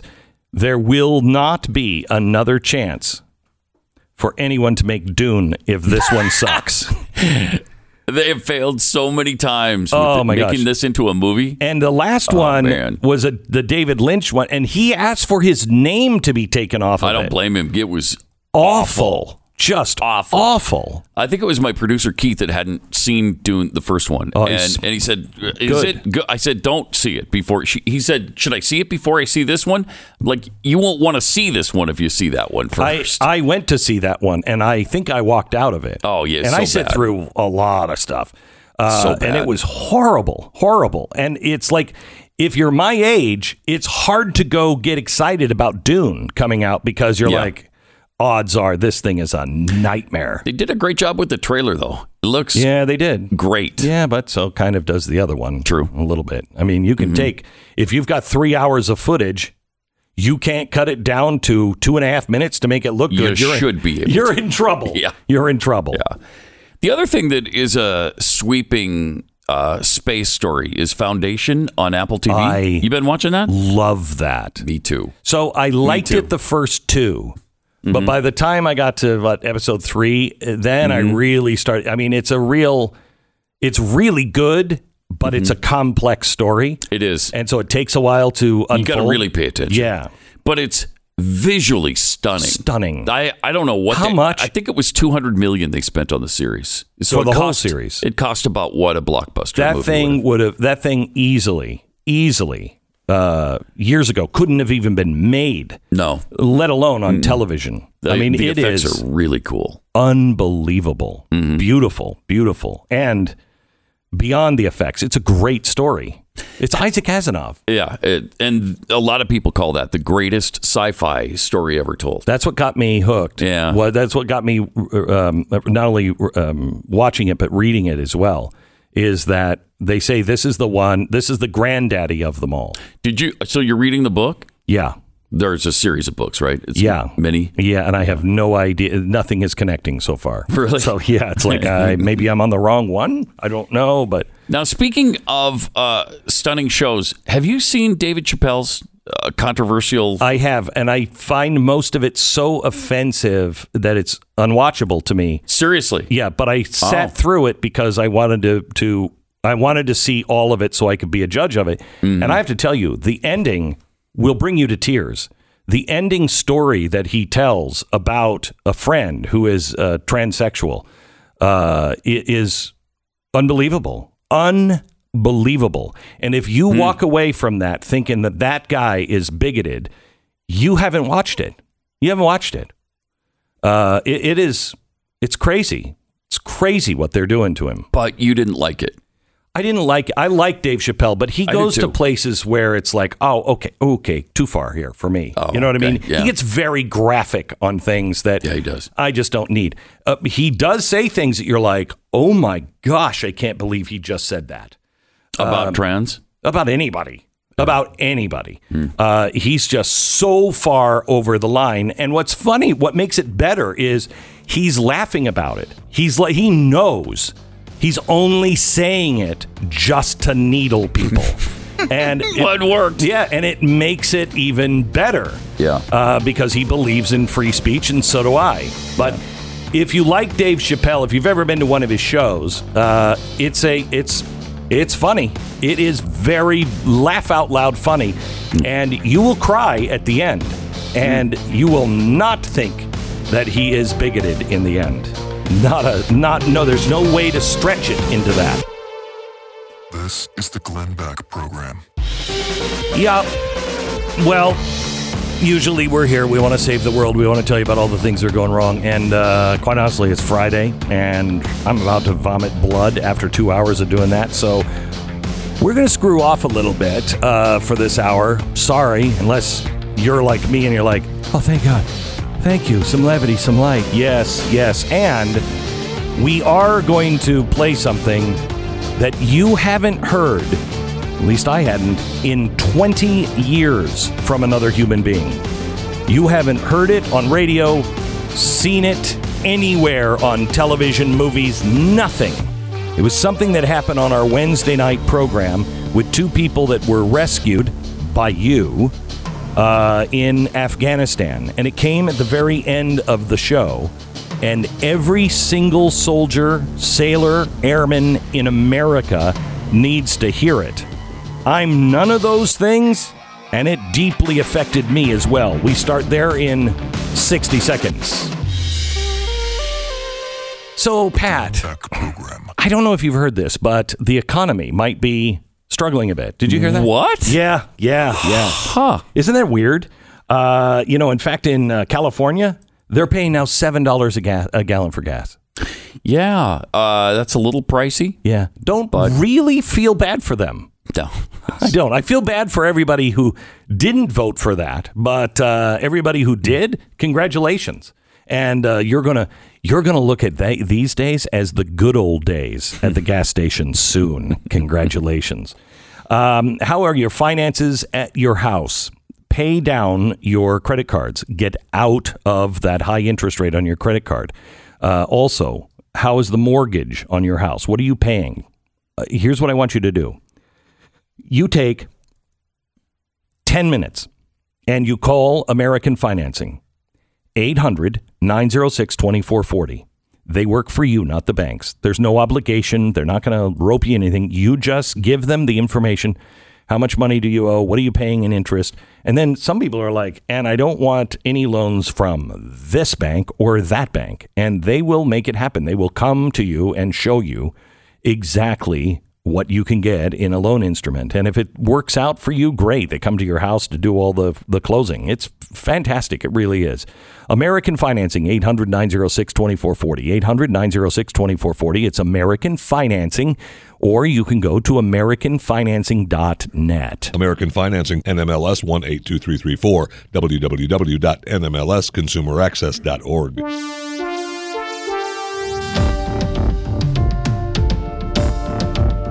So I brought in our head writer, Jason Buttrill, who is also a Marine and was in Marine Intelligence or Army Intelligence. What were you in? Oh, how dare you say? Yeah, Army Intelligence. It was Marine Intelligence. Yes. Yeah. Huh. Anyway, we'll talk about that later. So you were in Marine Intelligence. You were one of the first people in Afghanistan. And ever since we ended things in Afghanistan and the way we did, you have really had a hard time. And I haven't even known how to talk to you. And I mean, you know, a lot of other people that were having a hard time with the way it ended there. Yeah, I think that there's two different mindsets from soldiers. And this goes back to the beginning of time. Go back to Alexander the Great. It doesn't matter when, but fighting men when they go into battle, there's a couple mindsets. There's one mindset that I fight for my teammates. I fight for the guy on the left and the guy on my right. And usually they don't have issues when they get out of combat. And that's great. And that's actually the mindset to have. Not too many people that think like that have issues today. Now, there's other people, there's another mindset that they hope that, you know, we're going to for a reason. That right? would be my mindset. Right. And I'm a mixture of that. And I'm like, I want to make sure that I did something over there. I contributed to the common good. And they are the ones that have an issue right now. And again, I'm somewhere in the middle. And like, I remember rolling through the streets of Kandahar, and you would see women stepping out of their homes, and they were throwing off their hijabs or taking off their head coverings. They were jumping into vehicles and driving off to go down to the store. And I felt that in my heart. I was like, we are here not only to help destroy the Taliban and Al-Qaeda, but this right here is a tangible thing that you now see. When the fall happened and the disastrous, thing that happened a month ago, that those flashbacks come back to you, and you're like, "So I did all this for nothing." Right. So we had two sisters in for Wednesday's show. We've never done a show like this before. You really need to watch it. It's captivating. These are two unbelievably brave women. Two sisters. One was repeatedly, came this close to death with the Taliban. And she got out, and it's because of you, this audience, and you really need to watch it. It's such a powerful story and such a good story. I think you're going to love it, and you can watch it with your family. It's really a good story. But at the end, and we didn't plan on keeping this into the show, but at the end, Ricky, our producer, our executive producer, brought you in. You had been sitting in the dark, and I didn't know that you were in the studio at the time. And she said to the girls, hey, I want you to meet somebody. He's our head researcher, and he was over in Afghanistan. And they stood up, and they hugged you. And we were told beforehand, shake hands if they put their hand. It's kind of like in Israel. Don't shake hands with a woman unless she puts her hand out. Yeah. And I didn't shake hands or hug or anything, but when you walked up, they both stood up immediately and hugged you. And I want to play this moment because I think this should be shared with every single serviceman or woman who fought in the last 20 years. Listen. U.S. military suicides have tragically skyrocketed since the war in Afghanistan began. Now, thanks to the horrific way we left, thousands of U.S. troops feel confused, betrayed, and that their sacrifice, the lives of their fellow brothers and sisters, was a waste. It's my understanding that you said one of the conditions of this interview was you wanted to tell the American soldiers something. Yes. What is that? It was not in a waste. It was not in a win. Those 20 years bring us freedom, bring us democracy, give us multiple chances, opportunities. Women like us was able to go and get educations, was able to travel by themselves, was able to work, had their driving license, had the right to the property. For the people of Afghanistan, we will remember the soldiers. I am grateful for all of them who served in my country. Because of you, I'm here. Because of you, I made it to be educated, to have rights, democracy, and educations.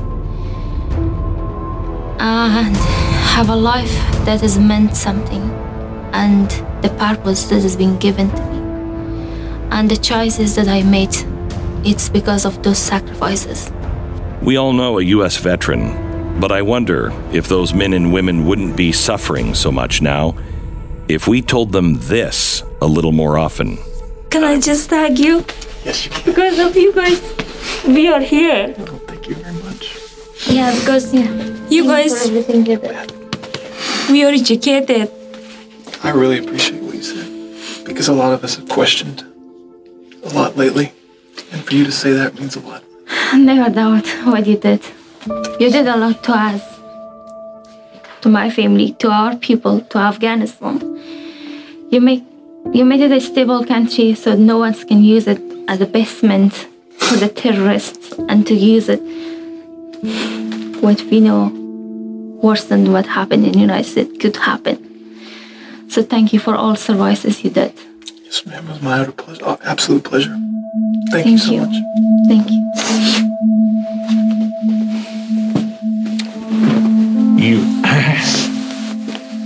You don't have any idea how many millions of soldiers that will make them feel better. I know, because if I am here right now, if I am educated, if my generation are educated,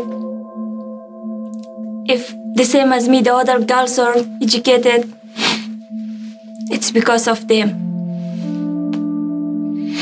It's because the military people, they provide a safe place for us.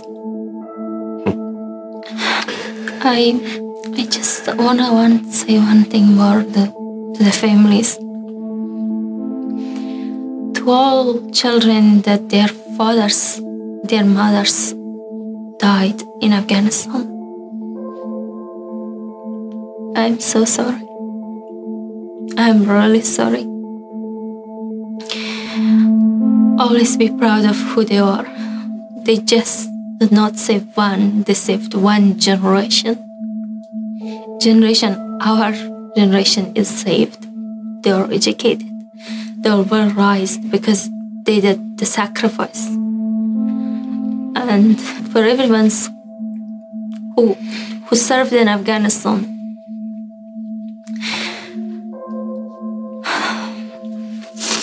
it's much more than what you think. It meant a lot to us. We never seen them as someone who comes to occupy Afghanistan. We always see the United States and United military as the people who came to save us, save our country, and they did it for 20 years. We had democracy because of them. We had human rights. We've torn ourselves apart since we went to Afghanistan. We're not the same nation we were.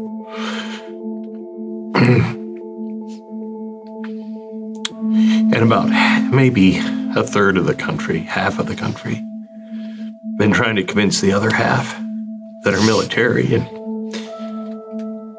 and the things that we have done overseas that we're just monsters and killers. And I think this is the first time in 20 years I've heard somebody who knows say something good about us.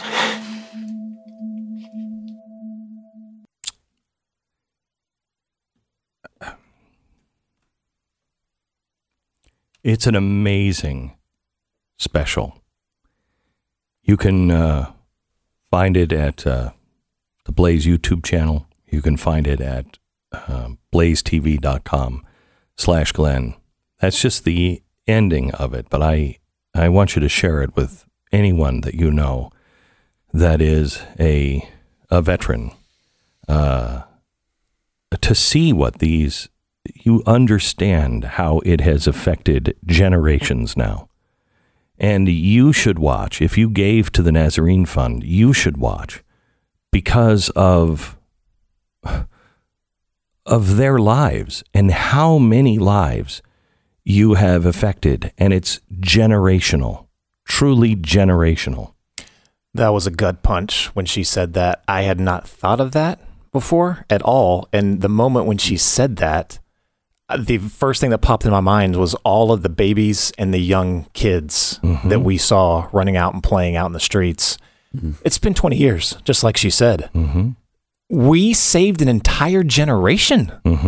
And I don't know. I mean, we still haven't seen the transformative effect that will have on the country. Oh, that's still going to happen. Yeah, there were thousands and thousands, tens of thousands, if not 100,000 plus, that are now outside the country, and they're not looking to necessarily live here. They love their country. They want to go back. They will find ways to be able to support their country on the outside now. This story is far, far from over. Back in just a second. Do yourself a favor sometime. Today, Google Giza cotton. Giza cotton. In case you don't know, Giza cotton is regarded widely as the best cotton in the world. And it's durable.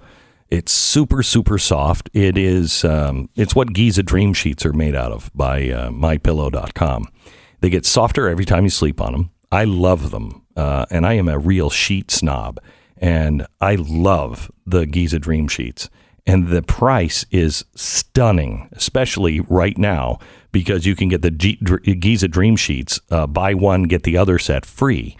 Deep, deep discounts on other MyPillow products as well. So enter the promo code BECK or call 800-966-3117, 800-966-3117. The Giza Dream Sheets, buy one and get one free. 800-966-3117. You need the promo code BECK at mypillow.com. 10-second station ID.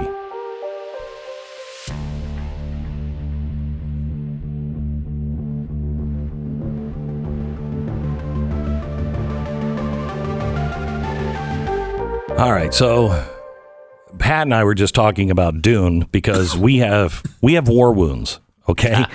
We saw the battle. We saw the heat of battle in the 80s. We went, and it scarred many of us. Sure did. We can't even read the book because that movie was so horrible.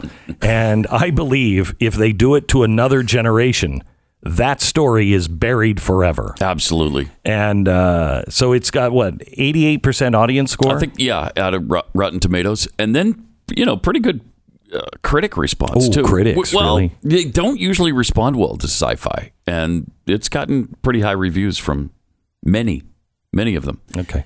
Remember when critics used to matter? Yeah.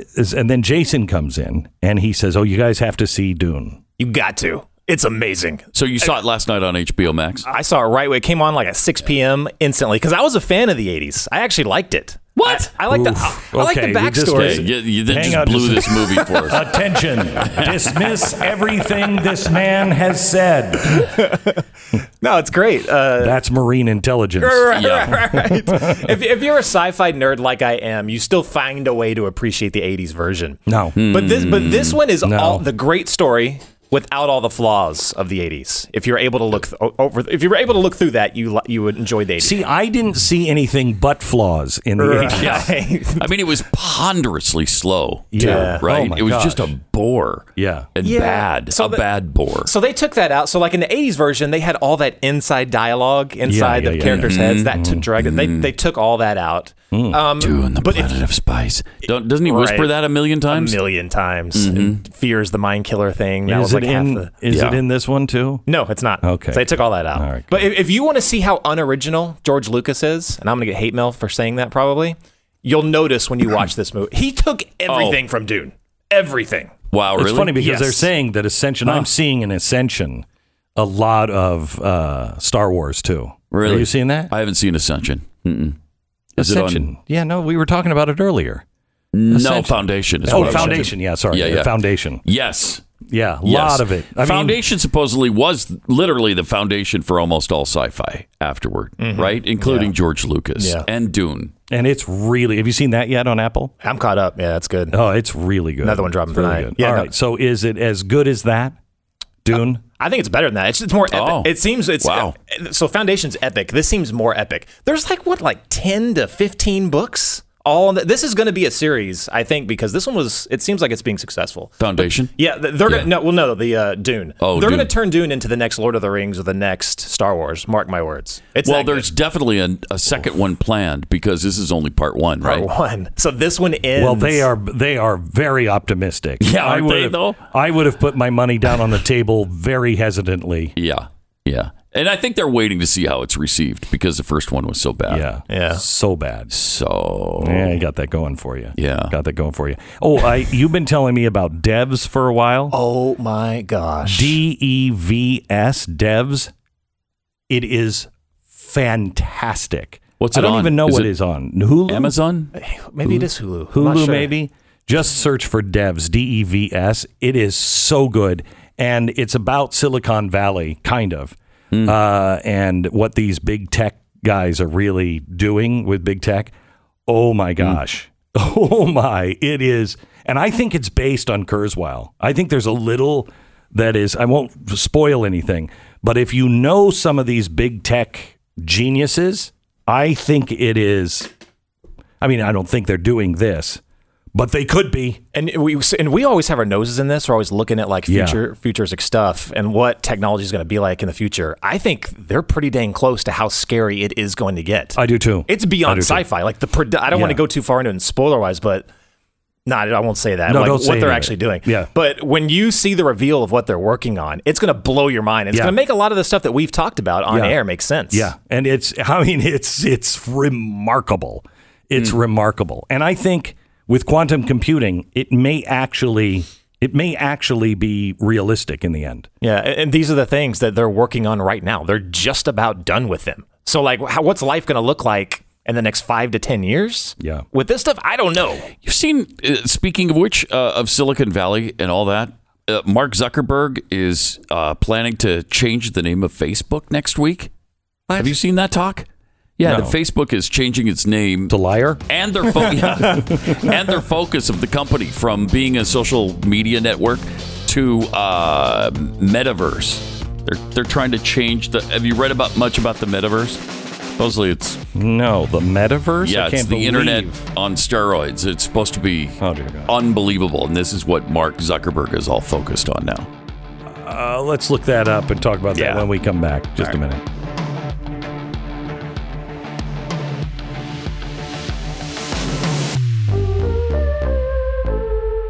This is the Glenn Beck Program.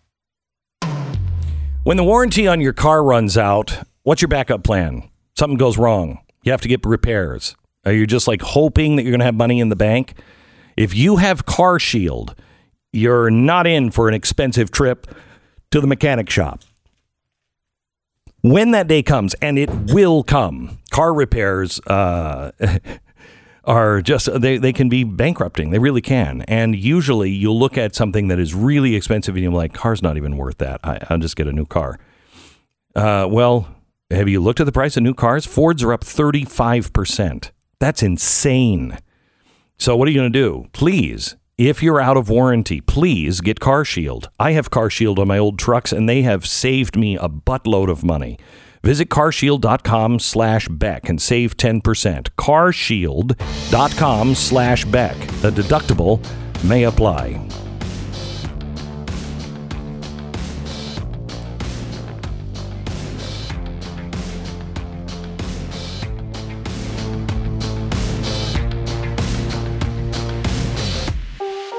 Glenn Beck program, Stuber Gear, Steven Crowder, Dave Rubin, and me, Pat Gray. Listen to all your favorite conservative voices at blazetv.com and use the promo code Glenn.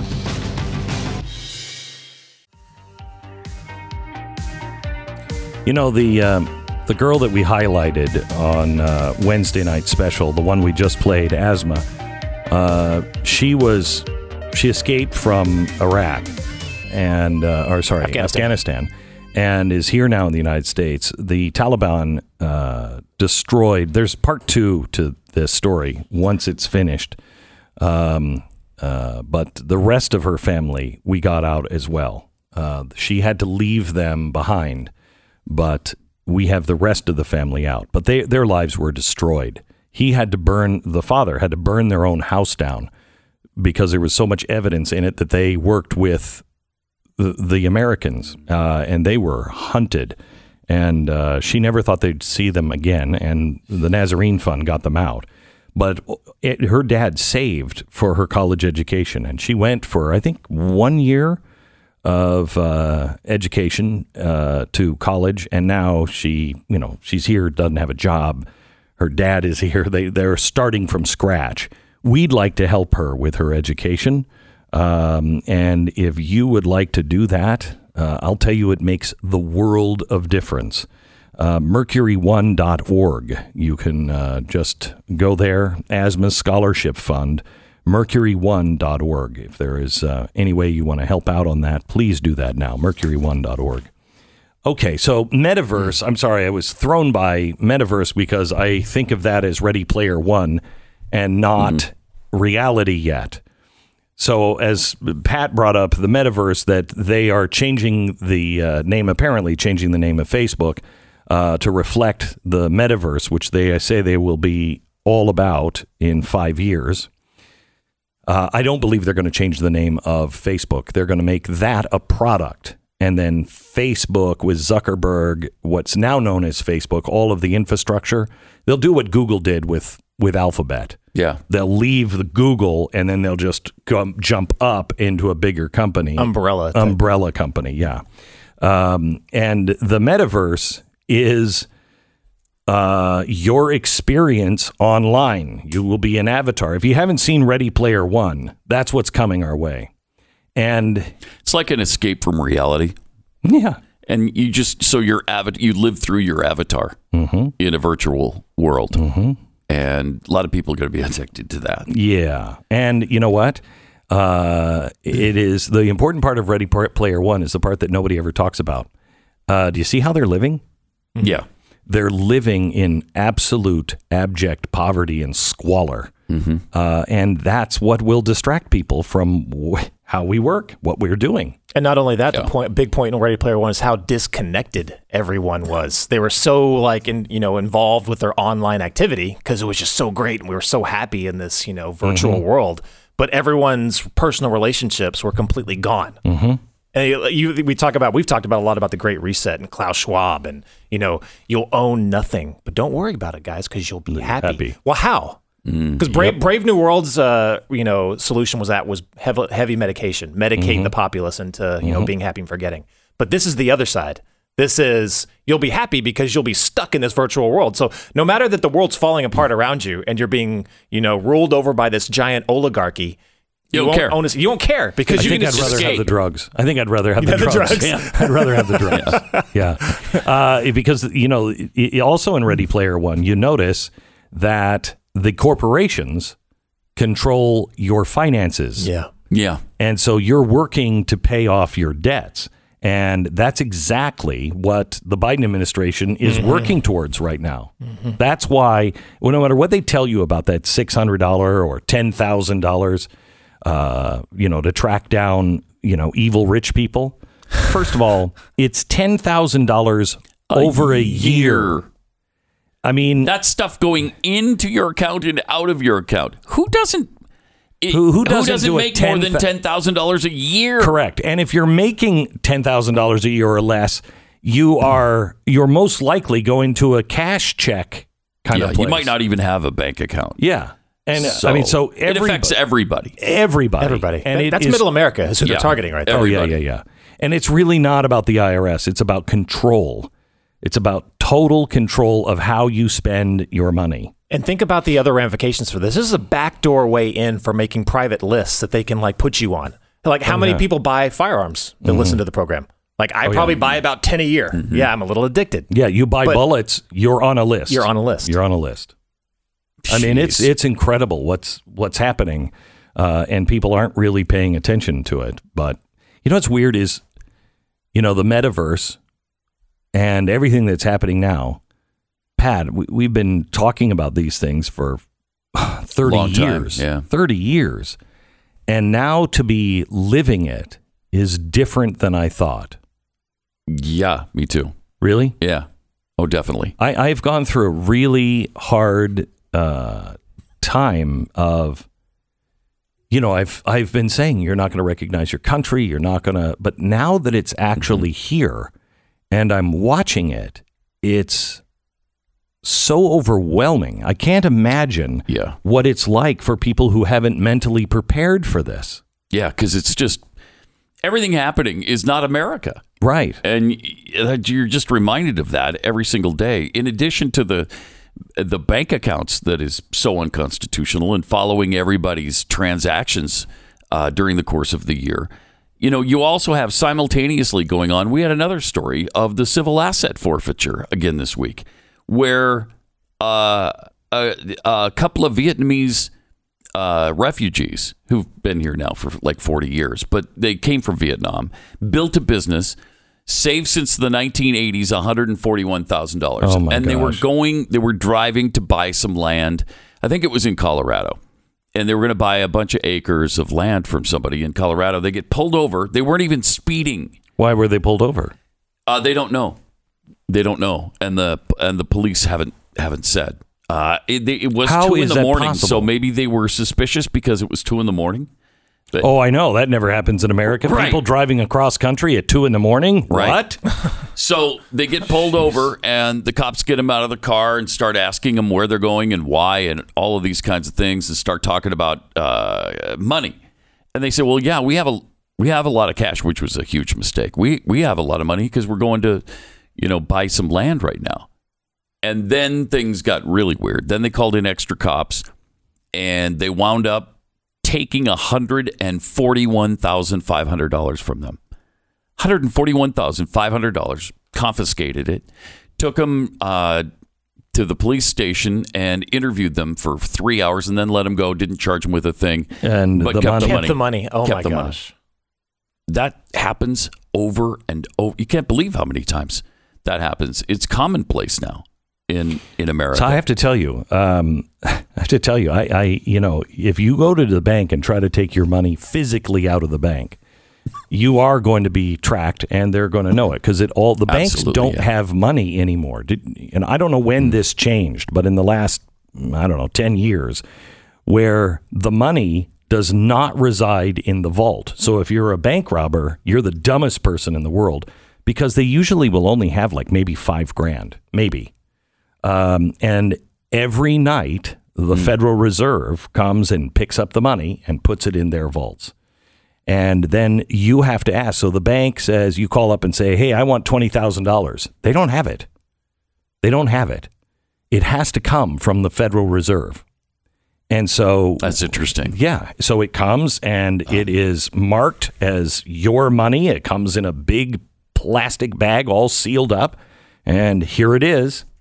But you're tracked. Now, if you are stopped with that money, What paperwork do I need from the bank to prove that this is mine? So what happened, what Pat just said happened, doesn't happen to me, doesn't happen to you. And you shouldn't have to worry about that because it's not illegal to carry cash with you. It is the Fourth Amendment. Again, we are breaking the Fourth Amendment like crazy. If they don't have, why did they stop this couple? And if you have reason to search their car, then okay. But it's making people want to not be honest with the cops, which is the wrong signal to send. But I would never tell cops about large amounts of cash. I wouldn't tell anybody about large. Not tell them. So you're there. If they don't have a probable cause, they cannot search it. Supposedly, and but they do. It's a violation of the Fourth Amendment right. And you need to know that. You need to say, when they say, we're going to search your car, what's probable cause here? Well, we just, what's probable cause? What are you looking for? You look suspicious. Why? Okay. Based on what? Based on what? And what do you think you're going to find in the car? We're going to find marijuana cigarettes. Okay. They search the car. They find a bag of money, but not anything to do with marijuana cigarettes. It's my understanding, according to the Fourth Amendment, you can't take it. Oh, right. Oh, yeah. You're looking for this specific thing. You're not. There is no general warrant that can be issued.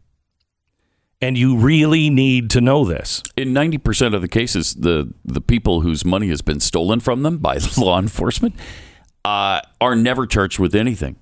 No, they just go away. They're not charged at all. And they don't get their money back, usually. Yeah, that's true. So how long ago did this happen to this Vietnamese This was couple? last week. Have you talked to them? I have not. Would you give me that story let's see if we can get them on? Yeah. I mean, this is happening a lot. It is. It's even happening in Texas. And it's got to stop. Something like $2 billion a year is confiscated by law enforcement every year in America. It's the RICO Act. That's what happened. The RICO Act was being able to go take somebody's boat and their car, right? If they were a drug dealer, criminal, right? Guilty by association, basically. Yeah. And so now when you have a large sum of cash, who carries that? Nobody carries that. Nobody does that. You shouldn't do that. There must be something suspicious. A lot of times they do that. They use drug dogs as an excuse. Well, they hit on the cash. The drug dog hit on it. Well, if you have $140,000 in $100 bills, unless they're brand new from the Treasury, there's got to be residue of somebody who snorted coke through one of them. Jeez. How does the Fourth Amendment not also apply to the $10,000 bank account? It does. It does. It should. Yeah, it should. They're searching through all your finances if you have $10,000. This is the thing that actually, this is what got us to send the Declaration of Independence. There were all kinds of usurpations, but it was what we now know as the Fourth Amendment that said enough, because the king could do a general warrant. And so he could say, that Glenn Beck guy, he's sure talking up a mountain of stuff. Just go through all of his stuff, find something. And so they could go through everything. And they could go through all my papers, all the stuff at my house. They could do anything they wanted under a general warrant. And so when we won, that what became the Fourth Amendment. You have to have a specific warrant. What is it you think they've done? Where specifically in the house do you think it is? And no matter what you find, if that's not part of the warrant, tough luck. You can't do it. So when the IRS says, we're just watching people, you cannot do it because of the Fourth Amendment. And we all need to know the Bill of Rights, because it is the destruction of the Bill of Rights that is the core to all of our problems. It's when Joe Biden, like he did last night, say freedom. I love these people who are saying freedom. Wow, that's coming from the President of the United States. Yeah, freedom. Yeah, amazing. Freedom. And it's the Bill of Rights. Back in a minute. Okay, I want you to think back on the last time you had to get a real estate agent. Mm-hmm. Did you know who you were getting? Or did you just kind of like hear it from somebody and they were like, yeah, they were pretty good. I mean, they had mustard on their tie the whole time, but they were pretty good. Okay. Do you even know what questions to ask a realtor who wants to sell your house? Do you even know that? I didn't. My brother didn't either. We started realestateagentsitrust.com out of frustration in our own lives. And now it's a free service to you. We got together with the 500 best real estate agents in America, according to the Wall Street Journal. And we asked them all kinds of questions. How do we know? How do you know what a good real estate agent is? What are the traits that you need? What are you looking for? And they told us. And so we put it together in a system. And that's how we find real estate agents. And they don't work for us. We have gone out and we've scoured and looked for those that have the best practices. That's who we'll turn you on to. Now, you have to do your own homework and interview them yourself, but I think you're going to like what you see. It's a free service to you. If you're looking to buy or sell a house or both, contact realestateagentsitrust.com. It's realestateagentsitrust.com. The Glenn Beck Program. Hello, and welcome to the program. We're glad you're here. The Alex Baldwin story shan't be missed by this program. He apparently killed a cinematographer and wounded another on the set of some Western he's shooting. And he was using a prop gun. Somehow or another, a live round got into it. And as he's shooting, he shoots the cinematographer. Could have been pointing the gun at the camera, I'm guessing. No, if he would have pointed into the camera, it would have gone in the lens and it would have stopped in the camera. So that doesn't mean that he was pointing at the camera. The camera may have been in front of him and he points just off to the side where the cinematographer probably would have been. Yeah. Or what a weird thing, though. He just wanted to kill the cinematographer. I'm just saying. How does that happen? I don't know. Seriously. That's horrible. Over and over again, too. I mean, it's not common, but it has happened before. Bruce Lee's son. Several times. Yeah. Mm-hmm. I mean, this is why, if you have NRA training, you don't ever, even a fake gun, ever point it to somebody. Yeah. I mean, I don't think if I was on a movie set, I wouldn't feel comfortable having somebody on the other end of the gun, even if it was the cinematographer saying, I want you to point right here. Yeah. Please move and mark the spot. Yeah. That's what you learn, when you're not on an anti-gun rant. People that know guns know that. Yeah, you don't ever, even a toy gun, you don't ever point at something unless you intend on killing it. Ever. Mm-hmm. Our thoughts and prayers are with Alec Baldwin. It's a sad story. This is the Glenn Beck Program.